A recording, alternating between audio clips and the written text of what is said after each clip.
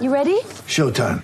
On May 3rd, summer starts with The Fall Guy. Let's do it later. Let's drink a spicy margarita. Make some bad decisions. Yes! Audiences are falling in love with the most entertaining film of the year. Fall Guy. Fall Guy? Fall guy. That's what the poster said. See Ryan Gosling and Emily Blunt in the movie critics say exists to make you happy. Trying to make it out? Nope. Because I don't either. It's not what I'm into right now. What are you into? Talking. Yeah. The Fall Guy. Only in theaters May 3rd. Rated PG-13. You're listening to the E2C Network, podcast by Auburn fans for Auburn fans. War Eagle Auburn fans, welcome to No Huddle, your source for Auburn football news and discussion, part of the E2C Network. I'm AJ Richardson, and I'm also here with Jared Davis. Jared, have you cried yet? Because I feel like sometimes I just need a good cry. The good news is I have been crying in 2020 since March, so it didn't really change at all. So yesterday was just another day. It was just another day to cry a little bit. Yeah, pretty much. Yeah. War Eagle, good to be here. Yeah, we are happy to be here, and this is another one of those just blows that Auburn took in losing to Texas A&M this last week. And man, I just keep coming back to the defense and how if we had just stopped the run even slightly, this would have been a closer game, and maybe Auburn would have won it. But I mean, this is kind of this year. Our defense just isn't what we've kind of expected it to be. Jared, what did you kind of make of this game, and how it resulted in us at times just not looking very competent? Yeah, I mean, it was kind of frustrating because, you look at Alabama and they were explosive plays, and you're like, all right, they just have better players. You look at the A&M, and it was just very methodical, kind of moving the ball down the field, and it was just very frustrating. And, our defense this year can't save us. I mean, our defense has saved us for several years, and, some of that is on probably coaching, recruiting, but some of it's also COVID. You lose a linebacker. There's some depth. Then you're starting stud linebacker, quarterback of the defense. Breaks his thumb. Yeah. So I mean that's huge. And you're already having to replace Marlon Davidson and Derek Brown from the year before. So you lost your three best players on defense.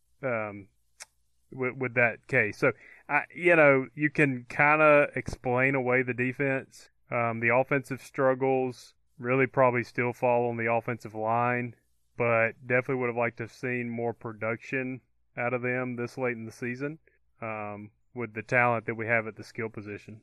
Yeah, I'm thinking about Bo Nix, 5-star recruit coming in, awesome quarterback in high school. And then you've got, on top of that, Seth Williams, and you got Anthony Schwartz, who probably more than likely are going to be NFL wide receivers for a good bit of time once they go to the NFL. And the playmakers are there, at least at the wide receiver core. It's just a matter of, it definitely hurt us when Tank got hurt. You saw the drop off almost immediately in our run production. But the other guys, we just haven't stepped up enough in the run game. And to keep that balance, we've talked about it before, is to keep Bo in games, I feel like you have to run him a good bit, but also provide a good run support for him. So if you don't have those two pieces and we rely solely on the pass game, it sometimes just sets itself up for a recipe for disaster. And we just can't get consistent drives that result in touchdowns. And I think a lot of that also comes down to not scoring in red zone. And when we're in the red zone, you should be scoring touchdowns, especially against teams that will score. Texas A&M has an explosive offense. And I think they were in the top 2, maybe 3 coming into this game, offenses in the SEC. So you knew they were going to put up some yards and probably points behind that. And surprisingly, Texas A&M put up a lot of yards. And to only have 31 points on the scoreboard by the end of the game still kind of amazes me, which maybe that's a credit to the defense. Not allowing that many points, based on how many yards Texas A&M got. Just I don't know. I was kind of baffled by that, how quickly Texas A&M got the ball moving down the field, and yet they still didn't. Like it honestly felt like at some point the game was going to be like 42-17 by the end of the game, just because Texas A&M was moving the ball, and somehow Auburn, even at halftime, I was thinking, wow, what the heck? This is a much closer game than I thought it would be. We were down still, but it was 10-14, and it could have easily been at that point like 21-7 or something like that. So I'll take what I'm given for sure, but there's definitely some struggle on defense that I think is very much greatly missed. And even I wanted to point this out. I noticed in Big Cat Bryant's post-game presser, he was asked about just a question, and he actually brought up missing Marlon Davidson and Derek Brown beside him, and just knowing that you controlled the line of scrimmage. And this just kind of points to how big of an influence those two guys were on defense.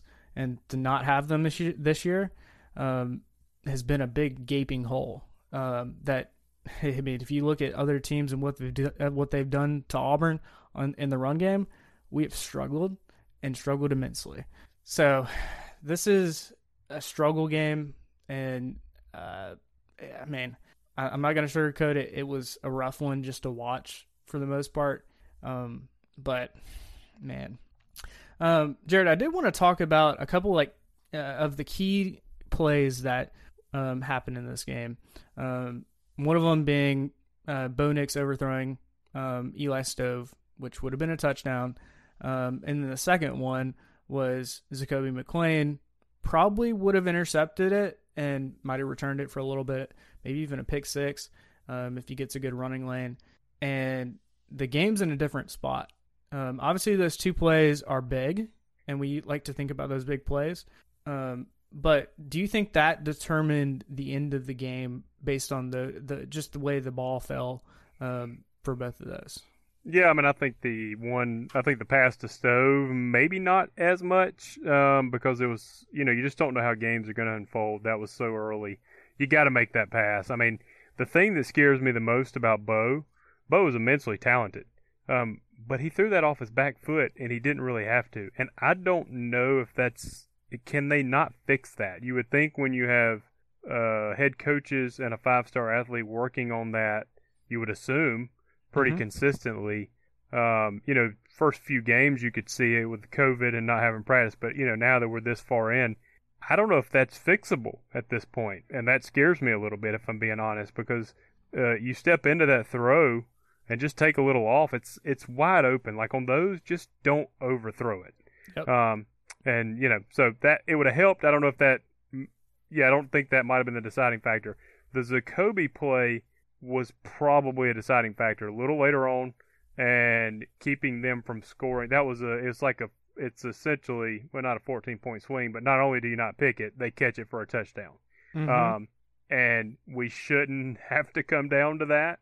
And maybe Eli catches it. We don't. I don't know. But we shouldn't have to come down to that. But that's the plays Auburn has made in Jordan-Hare since Gus has been there. People talk about Auburn Jesus and the magic we have there. That's the plays we've made. And we didn't make them. And, that's the difference between winning and losing. We made those plays last year in the Iron Bowl, like those two pick sixes. So we didn't dominate on offense in the Iron Bowl last year. We just were very opportunistic. I don't feel like we've been that this year. Yeah, no, that's a good point of taking grasp of those opportunities when they present itself, because they were there. If you intercepted right there, Auburn's still up 20-14, and if Zakoby makes that interception at the beginning of the fourth quarter, this is a way different conversation of the fourth quarter, because Texas A&M wouldn't have scored, and they wouldn't have also put up another, on top of that, 13 points in that in the fourth quarter. And there's just some weird stuff. Like, it's just, you got some obviously we don't want to pin it on those two plays, but it definitely is a point that we want to talk about. You got to capitalize off those. You do, and I want to be clear. Hitting a wide open receiver from talented quarterback should happen. Mm-hmm. Intercepting a ball over the middle, being a linebacker, is not something that should happen. Now, he should have made that catch, if you know what I'm trying to say. It's not an automatic. It's not a True. It's not a 70% or more. Bo should hit that guy 80% of the time or more. Yep. And so I'm not trying to put more on Jacoby. I'm not trying to knock him or anything. But when you go back and watch the replay, it wasn't like just tipping off his fingers. I mean, it went through his both hands. Mm-hmm. And I have never been I was not talented enough to ever be in that situation. I guarantee you it's way harder than it looks on TV. Yeah. But when you see it go through both hands, you're like, oh, it just makes you pull your hair out because it was that close. Yeah. My little experience of that in high school, I was a cornerback in high school and only played a couple years, but the opportunities I got, I probably made half of them because it's you. I don't know. You have the mentality of you just want to help your team out the best way you can, and I'm sure Jacoby had that in mind too. But he's trying to intercept it, which I mean he should. He's taught to do that. Cornerbacks are taught and safeties are taught go after the ball. Attack the ball. It's just as much yours as the wide receivers.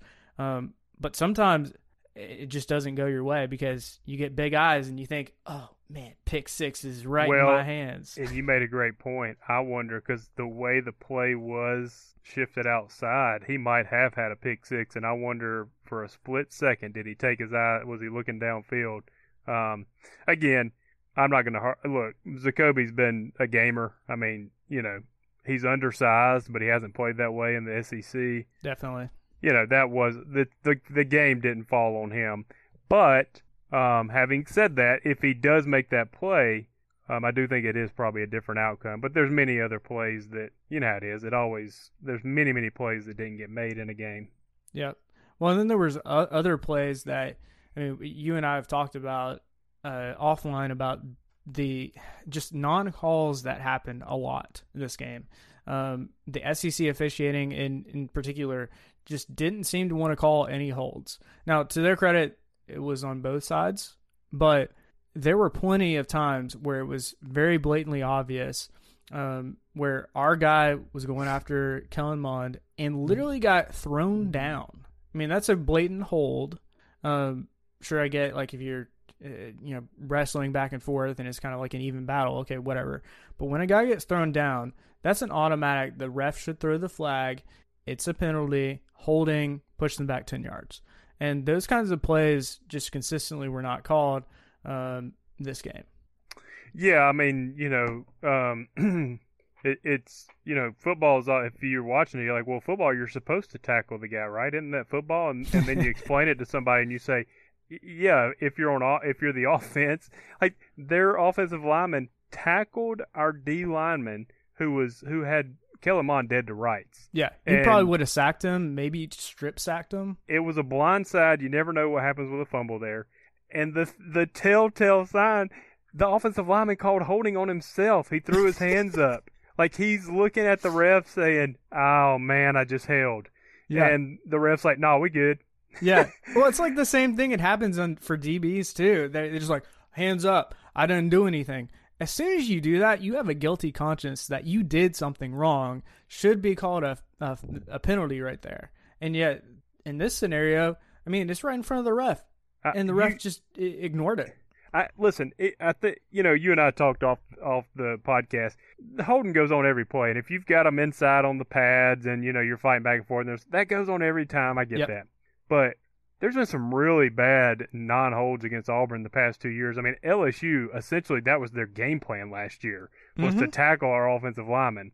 And I don't understand how those calls get missed and why the coaches put up with it. I mean, like, they need to be – I mean, the one – like Lane Kiffin or not, the one thing is he's calling stuff out, And one of them was against us. He's saying to the ref, like, hey, that was a bad call. You missed it. When he's saying to the SEC office, too, like, hey, find me if you want to. You made a bad call. And I'm an Auburn guy, but they should have reviewed that play against the Ole Miss game, and I'll agree with him on that. So there needs to be more of that because these refs do not appear to be held accountable. And, they just keep going back out there every week, making bad calls. and doesn't appear anything happens. No, it really doesn't. And okay, and I also want to put a little asterisk by this. I really don't think the SEC officiating made us lose this game. There are plenty of other things that made us lose this game, mostly falling on, I'd probably say, defense. And then probably right after that, I don't know, I'd say scoring in the red zone, and then along with just Bo Nix's happy feet every once in a while. So, but if you put all those, but like the SEC officiating was kind of like the little cherry on top here. It's like, they were the third. So, all right, we're not good enough to overcome really one mistake, but these were three. All right, so the Eli Stove, Zakoby McClain, and the play where we got tackled. And regardless of if that causes the game or not, it's just infuriating that they don't call. What are they looking at? Like, are they looking downfield? I mean, it was right in front of the quarterback. I'm sure every ref was looking at that play. So it's just infuriating. And people are mad. That was the throw where they wanted them to review the catch. I personally think the guy caught the ball, or there wasn't enough to overturn that. So I'm not upset about that. Mon should have never got the pass off. That too. Absolutely. So I understand college football in particular is a game bang bang kind of plays, but when I don't know, I just gripe over issues of refs not calling very obvious things that should be called. All right, end rant. Let's talk about how we feel about the refs, AJ. All right, get me fired up again, Jared. I have nothing to say. That was a good game. I got nothing to say. Yeah. Hey Auburn fans, I want to take a quick timeout from this episode to bring your attention to something very special. Here at the E2C Network, we pride ourselves on bringing you the best content for Auburn fans out there. And best of all, it's free to you. But just because it's free doesn't mean there aren't costs, especially when you have a library of hundreds of podcasts, videos, blogs, and more. Many of you have reached out and asked how you can support this network in the past. Well, now I have your answer. It's called the E2C Network Booster Club over at patreon.com/E2C Network. There you'll find a membership monthly reward system where you can sign up for as little as $1 and get different perks at different tiers. Some of those perks include things such as apparel, eligibility to join us on future podcasts, recognition as an E2C Network booster, exclusive communications, and bonus content that is available nowhere else. If you love this network and want to help us keep producing podcasts like this one, please head on over to patreon.com/E2C Network to join the E2C Network Booster Club. You can also get there by going to our website, e2cnetwork.com/support. Whether you decide to join or not, we are still so appreciative that you would support us by just listening and being here, because each and every one of you is part of our E2C Network family. Well, that's it. Timeout's over. Let's get back into the episode. All right, let's talk about one of the kind of interesting things that came out of this the post-game press conference, and I just kind of want to bring this up, was, this made its rounds on Twitter, was a quote from Gus Malzahn about finishing, now best is going to be 6-4 in the SEC. With an all-conference kind of schedule, I understand that's tough, but the wording that Gus kind of chose, and this is where if I was Gus, I would get a different PR manager, and my PR manager would tell me, don't say that, because this just infuriated pretty much not just the Gus haters, but even some of the Gus lovers. And he's pretty much said a 6-4 season in a regular year for the SEC would be a quote-unquote solid year. And I was thinking, why a solid year? Like, I'd say that's an okay year. I don't think it's a solid year. Like, a solid year for me is losing 2 games in the SEC, finishing 10-2, and you maybe have a good shot at a really good bowl game, probably a New Year's Six bowl game, but 6-4 really is getting you like an 8-4 kind of season if you're probably playing that right. 8-4, maybe 9-3 at best, and that's not what we should be shooting for. Honestly, I think we should be shooting a little bit higher for that than that. And it just maybe concerns me that might be the mindset of Gus. That's an okay goal to go after. But when you come into Auburn, which he did in 2013, knowing that your biggest rival is Alabama, who is very dominant under Nick Saban. You got to up your game to have the standards, maybe that you have personally, up them even more to get close to what your rival is doing. And I know Gus understands the rivalry is a very important thing, but you gotta up your standards more than 6-4 at being the best. I don't know. Yeah, I really think Gus Malzahn and Mark Richt are two very similar guys in the sense they are super good guys, and really smart football coaches. And I just don't know that football is their life. And I know Gus is very competitive, and Gus wants to win. But I think Gus also understands family and all this stuff too. And that's actually how it should be.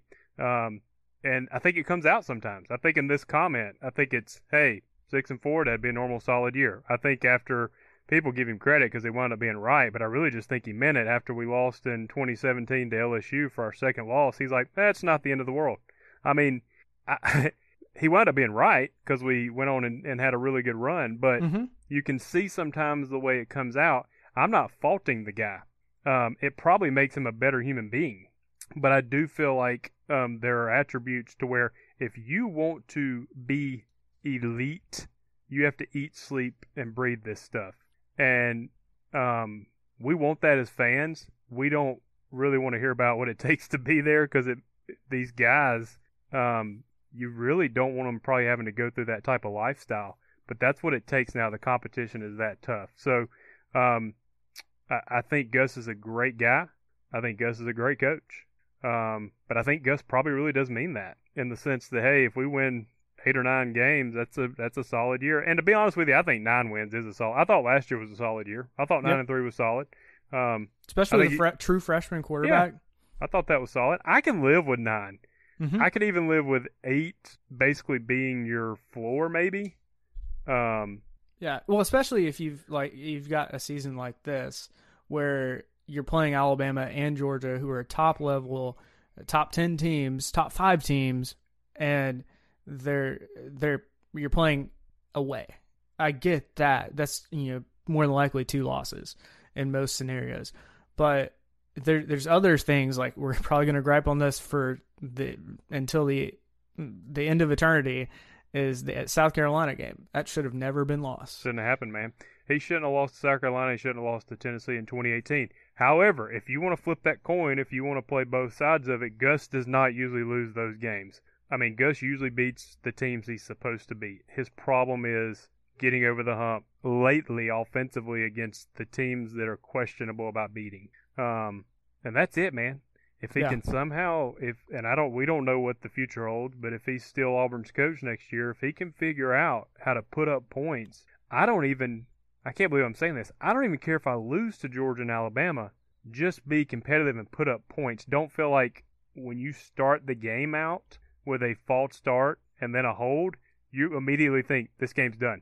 I mean, that's the mentality we have. Was it not you last week in the Alabama game when the return got called holding, we're starting in our own 10, and you're like, inside the 10, you're like, well, we're done. I automatically thought that. I mean, and I definitely should not be the case. I mean, yeah, it's putting you behind the sticks, and it puts you in an odd situation to start out. But if you get into that mindset of, I don't know, more not passive, that's not about, like a non-aggressive type mentality of we're going to fight. Now, I think this, okay, like, take a step back. I think this team fights. I'll give them that. But it's the way they fight, I think sometimes is not optimized by, by the things that are done. Like, I'll give you a really good example. 4th and 1. Sure, hey, we're on our side of the field. We should have gone for it. We should have. Like, little situations like that I think if you just switch and put a little, Riverboat Gambler, Tommy Tuberville in there, he's going to run something. I mean, for goodness sakes, if we throw in J.J. Pegues or you say even 80% Tank Bigsby's falling forward. He's getting that first down. So little mentality changes like that, I think, would help this team a lot. And sometimes it's play calling, sometimes it's not.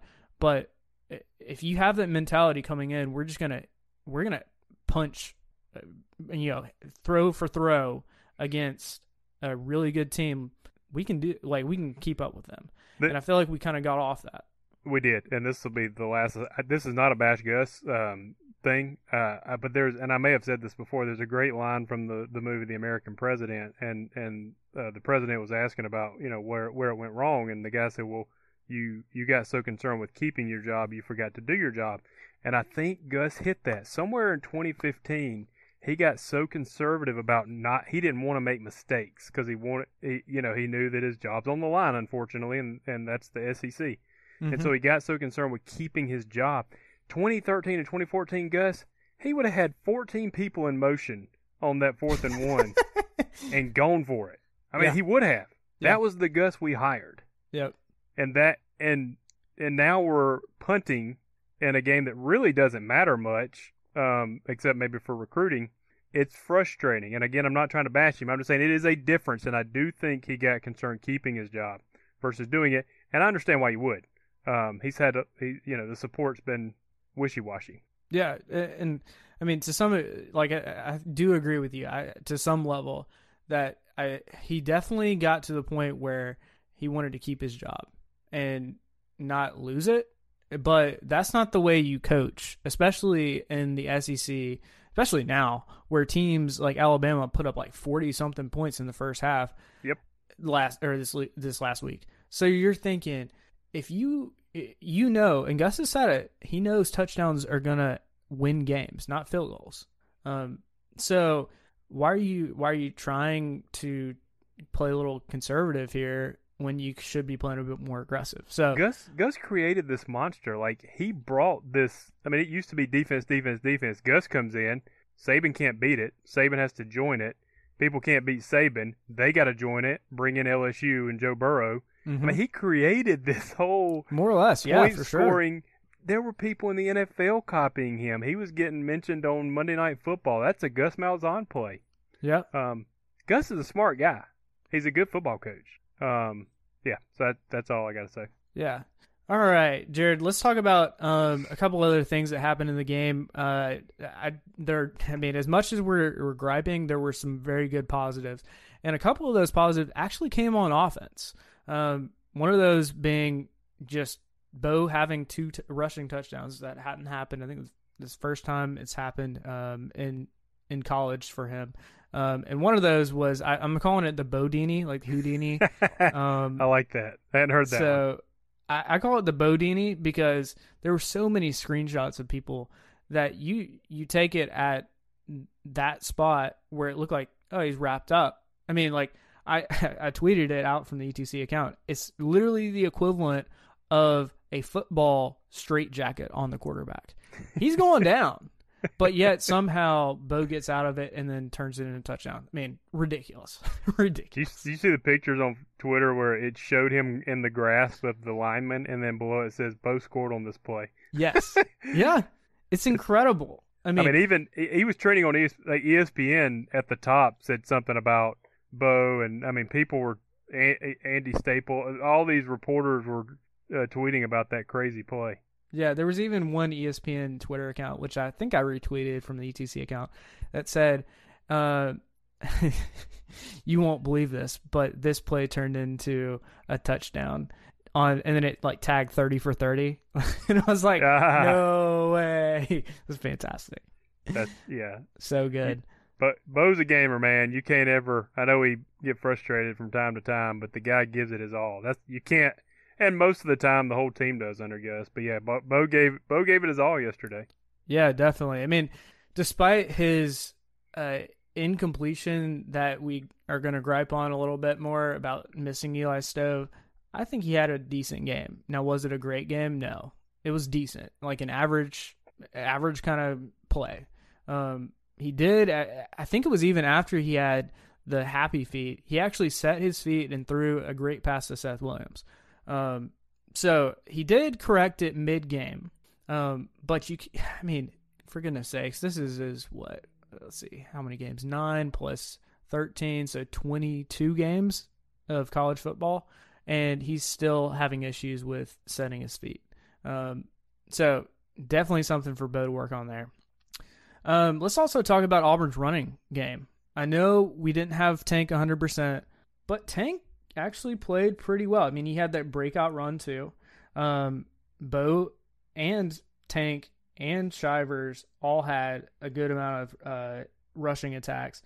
Tank led our team 76 yards and averaged about 8.4 yards per carry. I mean, goodness. I mean, I know one of those was 42 yards, but still, when you're averaging that much, you're doing something right. Even Shivers, he had an average of 7.6 yards per rush, and he rushed 9 times as well. So we were able to move the ball a little bit on the ground. And this is actually against Texas A&M, who coming into this game was the second best rushing defense, second best in the SEC. And they were averaging holding teams to about 87 yards per game. Auburn rushed 166, so pretty much double what their average was. So we got production on the ground against Texas A&M, and it's just a bummer, especially in that fourth quarter, when we just couldn't get the run game going again. And Texas A&M stopped that, which I think ultimately iced the game for us. Because if we're not running the ball, it's a tough situation. So a little bit of a bummer there. But we did actually get to see a little bit of Mark Anthony Richards for a few plays. I wish we had seen a little bit more of him. He came in, I think, after Shivers twisted his ankle a little bit, but then Shivers ended up coming back. So what did you think of our run game and kind of how we were able to get 166 yards, which is, like I said, twice as much as what Texas A&M was doing in previous games? Yeah, I mean, I think really the offensive line, as bad as we bashed them, they've been a pretty good run blocking team all year. They struggled against Alabama. But I mean, they did well enough. I feel like some of the play calling, was a little weird sometimes. I feel like we should have stuck with that a little more. I think you and I have talked about kind of all year about, let's get more focusing around the offense around that and let Bo kind of manage the game versus, trying to make it be Bo's to go win. And we were still close enough in the fourth, and I still feel like we just I don't know. I feel like we try to run them on first down if it's not a huge game, we're automatically passing the next 2 downs. I could be wrong about that, but to me, I think especially with Tank in there, you may go back to it again. Like even if it's 2nd and 9, because our run blocking is our best blocking, and potentially our best player on the team is our running back when he's in the game. So yeah. You just don't want to take the ball out of his hands, even if you only get 1 yard on first down. I know that's tough as a play caller, but I think we might have abandoned it a little more than we should have at certain times. Yeah, I think so too. And I mean, I know Tank's not 100%, but when he's going, I wish we had played him more, because I think even at one point during the fourth quarter, they panned over to him on the sideline. He has helmet off. I was like, did we already say he's done for the game? Like you've reached your baseball equivalent of a pitch count. So how many times you can carry the ball in the game? And they were like, all right, 9. That's all you got. Sorry, you're done. But if you put in Tank Bigsby, you better believe Tank makes something happen, because he's made it happen every other game that he's in there. So from what I've seen from Tank, this is something crazy to say, but I almost believe it. Outside of Bo Jackson, if he stays healthy and stays, doesn't leave early, I mean, he could go down. He could go down real high, man. I mean, he is some kind of special talent. Yeah, I mean, we talk about a lot of Bo Jackson and that level of running back, and how Bo's able to bounce things out and just hit that top speed, and hit it quick. And Tank's got that ability. I know he's still young. There's plenty more to prove. I'm not saying he is Bo Jackson by any means. No. And I don't. He has the potential, I think, to get close to the Cadillac Williams level that we talk about. Just got to keep him healthy. Yep. Another kind of interesting thing, we don't have to talk about this too much, but I just thought it was interesting. Seth Williams, they shut him down. He only got 3 completions for 51 yards, and I mean, I'm sure that was their strategy. Even Bo said that there was a lot of times where they were trying to go deep, probably to Seth Williams or Anthony Schwartz, and those passes were just not there. So he had to take either the dump off route or Bo would run it. So, I mean, credit to Texas A&M for shutting down Seth Williams, because that definitely hurt our pass game this game. If we're not able to get Seth Williams going, get him going early, it's a struggle. It definitely is a struggle. We did actually pass it to Brandon Frazier, our tight end, but it was an incompletion. I think it was just kind of like I don't know. It looked like it's weird pass to him.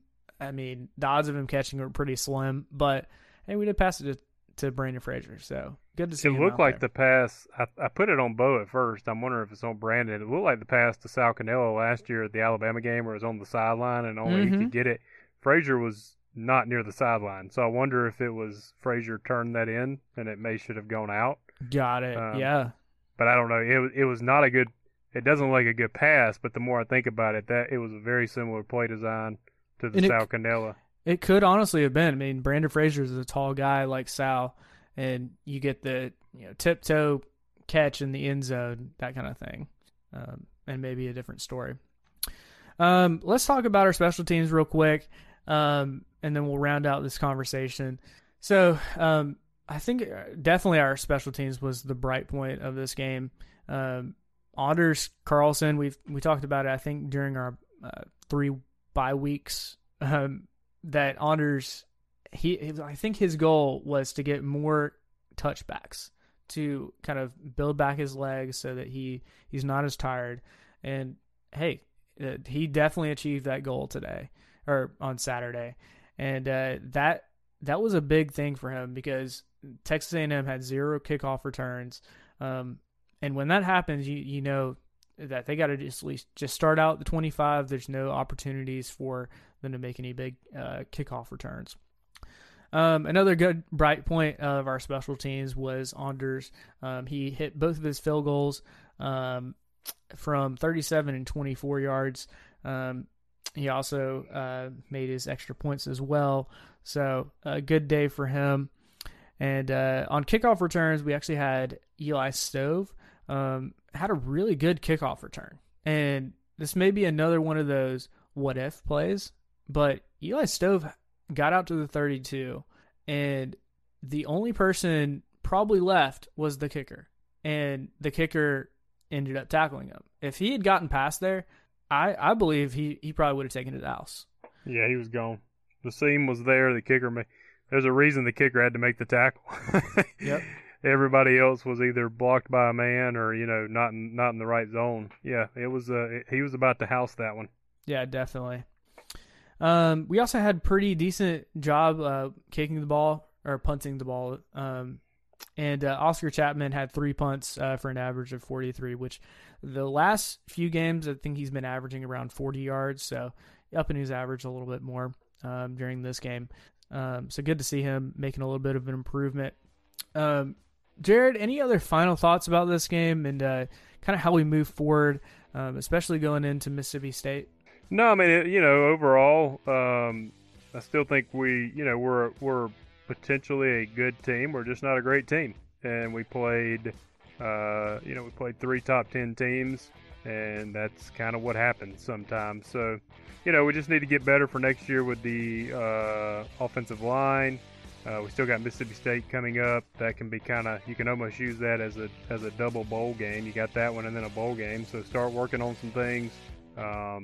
You want to win the ball game, no doubt, but I think you can still win it and still make sure your guys for next year are getting reps and live action that are going to see a lot of action next year. So that's really my main thing. Just kind of make sure you're still planning for the future. Go try to win the ball game next week, and that's about all I would do, man. Yeah, I mean, this is one of those games that Auburn should win, and you gotta get in the mentality of Auburn should win this game, but our offense has to do something. Our offense has to click, and I hope we can click. I hope we have Tank Bigsby, who gets more than 9 carries next game. So. But we'll talk more in depth later this week about the preview for Mississippi State, so stay tuned for that one. But Jerry, before we get out of here, how can the people stay in touch with you? Yep, you can just find me on Facebook or Instagram under my name, Jared Davis. And you can find me on Twitter at AJAY_. It's always great to be an Auburn Tiger and War Eagle. War Eagle. Before you get out of here, we want to remind you of a couple of things. Head over to e2cnetwork.com, our website where you can find everything that you'll ever need from us, podcasts, blogs, and even ways to help support the show. If you want to find individual episodes, you can download all of these on iTunes, SoundCloud, and Google Play. So until we see you again, I want to remind you of one thing, that here at the network, we believe in Auburn and love it. The only question remains, do you?